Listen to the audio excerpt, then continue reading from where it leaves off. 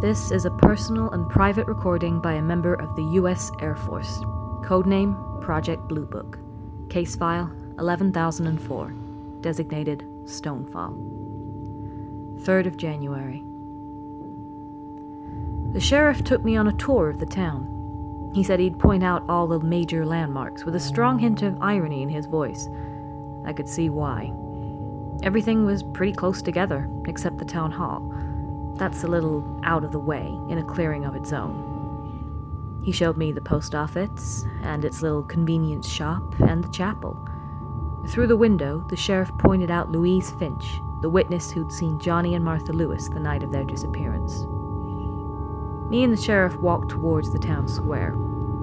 It was an odd name for a small, clear area that wasn't square, and was only marked by an unremarkable statue. I wondered whether it had been defaced or worn down by the rain over time. The sheriff didn't elaborate. He then took me past the school, and he said there was only one class. I asked if there had ever been any more, and he didn't answer that either. And then he took me towards the woods. "This is what you really came to see," he said. I said yes, and took the lead. As we got closer to the place Johnny and Martha were last seen, I started paying attention to the tops of the trees. I wanted to know whether there had been any recent damage, any pressure applied to them. I asked what the weather had been like, and the sheriff said, "Unremarkable." "Just like your statue," I said. I tried to make polite conversation, asking him whether he'd heard anything last night. There had been crying coming from just below my window. I'd never found the source of it. I wondered whether it had been Grace, but thought it was more likely to be Peter. He didn't seem like the type of guy who would want to be crying at home. Something he said yesterday keeps bothering me as well.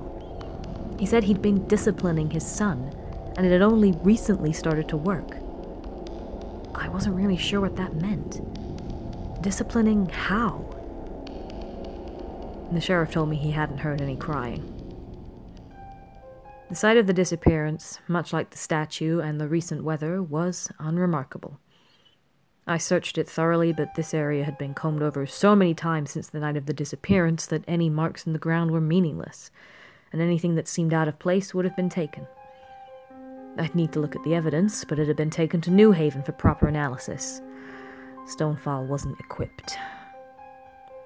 I looked out from the place Johnny and Martha were last seen. I could hear the river and see it a little through the trees. I imagined how terrifying this place must be in the dark. Or maybe exciting if you were the kind of kid who looked for adventure. Or maybe necessary if you were running away. But you'd have to be pretty damn scared. I'd need to talk to some of the other residents, get a clearer idea of who the kids were. And then I remembered that I'm not here for the kids, but for the lights. I looked up at the tops of the trees and took some photos, but didn't see anything that struck me as odd. I decided it was time to speak to Louise Finch.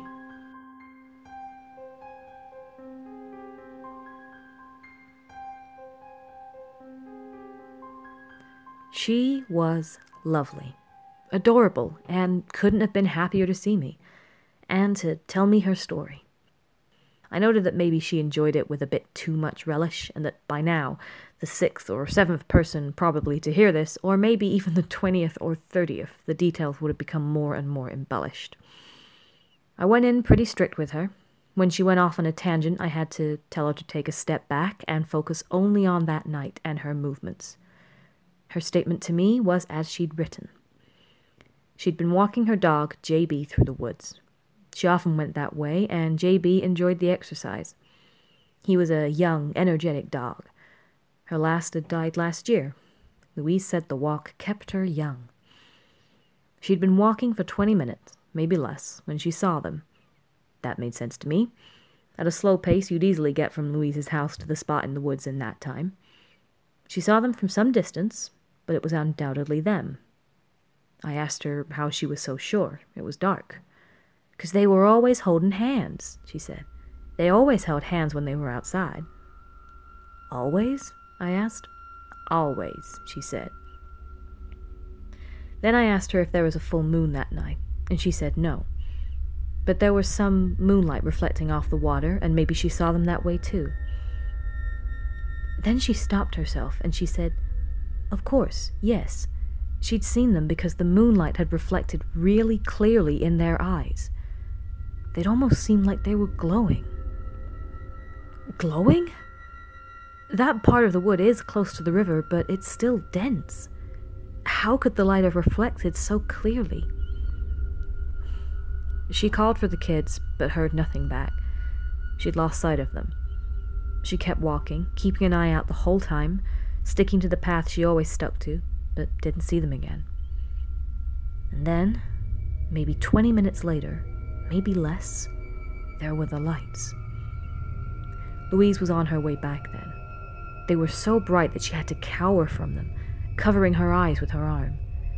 There were 3 of them, a bright central light and 2 smaller lights on either side, some distance apart. They were accompanied by a noise, but not the noise of a machine or aircraft. The lights themselves were the noise, humming, as if charged with energy. I asked her to go back and tell me that again. She repeated what she'd said, but this time she added that JB was barking the whole time, and that the lights lasted a maximum of maybe 15 seconds. They weren't directly above her, but they were roughly over where she'd last seen Johnny and Martha. I asked if the big light was a searchlight, and she said she hadn't seen it behaving like one. She'd been back an hour when she heard Grace and Peter outside shouting their children's names.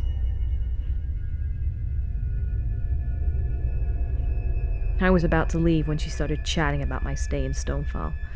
Was I enjoying it? Was I hopeful for the children? Was what she'd said important? I said yes to all of those, some more truthfully than others, and went to leave. Then she said that she'd heard crying last night from outside. She assumed it was Grace. She said she'd pray for her that night, and the children, as she had done every night since they went missing.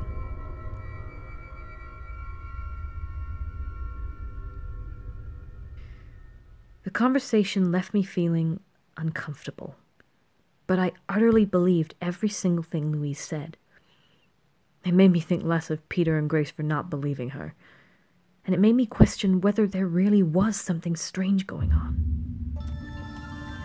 The more I think about it, the more I am convinced the answer is yes.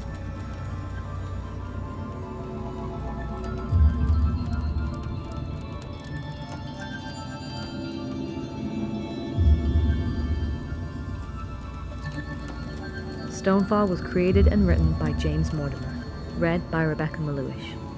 Music by Kevin MacLeod at incompetech.com, licensed under Creative Commons. Follow Stonefall Drama on Twitter for updates.